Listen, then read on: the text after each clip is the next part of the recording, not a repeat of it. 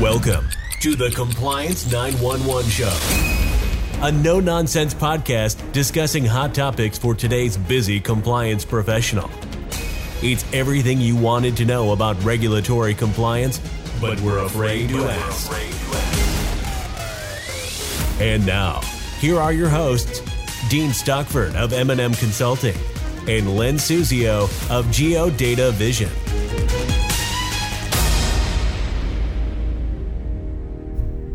Dean, great to see you once again and to record another podcast.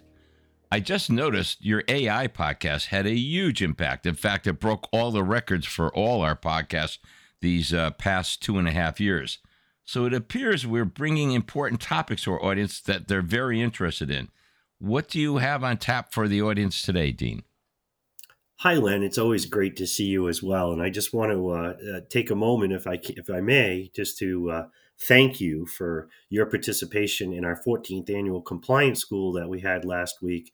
I chalk it up as a huge success. We had, over the 3-day period, over 170 participants. And as always, your presentations are enlightening, and I really appreciate the support in your presentation. So thank you for that. But to basically expand on what we were just talking about, I did see that our open rate was around 31% on that AI podcast that we did. So that's pretty good. I'm encouraged. Excellent. Topic. Don't be too modest, Dean. That was great. It broke the record.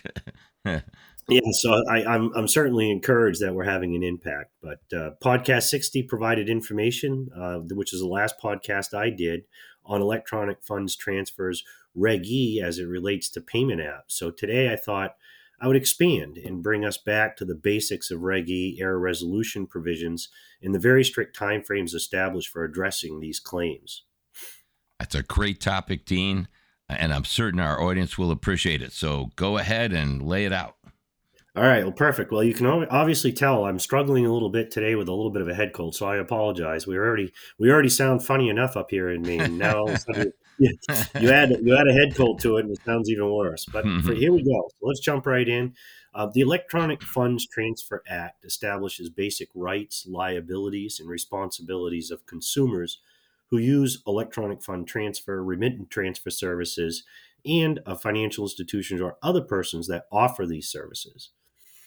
The primary objective of the Act is to protection of individual consumers engaging in electronic funds transfers and remittance transfers. This part applies to any electronic fund transfer that authorizes a financial institution to debit or credit a consumer's account. The term electronic funds transfer means any transfer of funds that is initiated through an electronic terminal, telephone, computer, or magnetic tape for the purpose of ordering, instructing, or authorizing a financial institution to debit or credit a consumer's account. The term includes, but it's not limited to, point-of-sale transfers, automated teller machines, direct deposit or withdrawals of funds, transfers initiated by telephone, and transfers resulting from debit card transactions, whether or not initiated through an electronic terminal. So now that we understand the coverage and the definitions, let's jump on into the provisions in the very strict timeframes around those error assertions. Great idea, Dean. I use my debit card for just about everything. So understanding what protections are available when an error occurs is helpful to me personally. So go ahead. I want to hear what you have to say. Well, for sure. You're in luck, as I'm going to address the error assertions and the provisions that surrounding those assertions. So first, we must address the definition of error. The term error means an unauthorized electronic funds transfer. That could be an incorrect electronic fund transfer to or from the consumer's account, the omission of an electronic fund transfer from a periodic statement, the computational or bookkeeping error made by the financial institution relating to the electronic funds transfer, the consumer's receipt of an incorrect amount of money from an electronic terminal, an electronic fund transfer not identified in accordance with specific sections of Reg E, which is 105.9 or 105.10A, the consumer's request for documentation, again by those sections, or for additional information or clarification concerning an electronic fund transfer, including a request the consumer makes to determine whether the error exists under certain sections within Reg E, which I name the paragraphs A1I through A1 of this section. Secondly, we need to know the address notification of error, as this also can impact other provisions of Reg E. So what is the FI's policy? Meaning they have some sort of an established policy when somebody has an error. What is it that they need? How do they communicate that to the bank? Do they require error assertions in writing? Regardless of their policy, they must begin the investigative process as soon as the error assertion is received, and that does not have to be in writing. One common issue we see is a delay in starting an investigation despite the sole requirement of verbal notification to the financial institution not later than 60 days after the periodic statement is sent and they identify that error, including information such as the customer's number, account number, and why the consumer thinks that there is an error. All too often, institutions will require a written statement or affidavit to begin the investigation. And per the regulation, you've already violated the statute if this is your approach. You may request a written statement or affidavit, but an investigation into this dispute is actually required regardless of whether the consumer provides one. Wow, that's really interesting to me because I always thought written notice of error was required before investigation begins. Well, you're not alone. Many still think that, and perhaps this is why we see so many timing violations when we audit this process. It's important to note that the institution does not have to provide provisional credit if it requires a written confirmation of the dispute and does not receive the written confirmation within 10 days of the initial oral dispute, but it still needs to investigate immediately. After the financial institution receives notification, oral or written, emphasis added, they must immediately, investigate to see if the error can be resolved within that 10 business day time frame.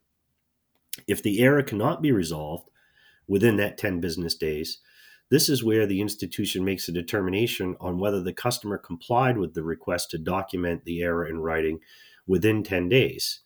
If so, provisionally credit the consumer's account with the disputed amount plus any interest lost and fees charged as a result of the error must be provided. They call this the provisional credit. So, again, as long as the consumer complied with the written policy of the bank, then the bank can then provide what we call provisional credit. Within 2 business days after the credit, they must notify verbally or within writing of the provisional credit to the consumer, but ensure that they maintain that evidence to prove when provisional credit was provided and to make sure that the provisional credit was provided in the appropriate amount. If needed, they can extend the investigation period up to 45 calendar days or 90 calendar days for POS debit card transactions or transactions initiated from outside the U.S. In other words, an international ATM transaction, an inbound ACH, etc., or new accounts. They also have provisions to extend the timeframes that are allotted. Finally, once we extend the investigation within the timeframes discussed, we need to complete the investigation and determine if an error, within the timeframes actually occurred. If the error did occur, correct the error within 1 business day and notify the customer verbally or in writing within 3 business days of completing the investigation. If applicable, credit interest and refund any fees imposed as a result of the error. If provisionally credited, confirm or adjust final amount and notify the customer that the provisional credit is final. Final resolution cannot be reversed, even if more information later proves the error did not occur. If no error occurred, debit the consumer's account for the amounts provisionally credited, if any, and provide written explanation of your findings. Advise customer within 3 business days of completing your investigation. There are a few things that are needed in that notification about our investigation. The date and the amount of debit reversal or provisional credit, if applicable. The bank will honor any pre-authorized transfers, checks, and drafts payable to third parties for 5 business days after sending the notice up to the amount of the provisional credit, charging no fees for resulting overdraft. And then finally, remind consumer of the right to request the documents the bank relied on in making this determination. So that's an awful lot, obviously, to consider in very strict timeframes. Excuse me. Yeah, you're hurting today, Dean. You get kudos for the effort. That's for sure.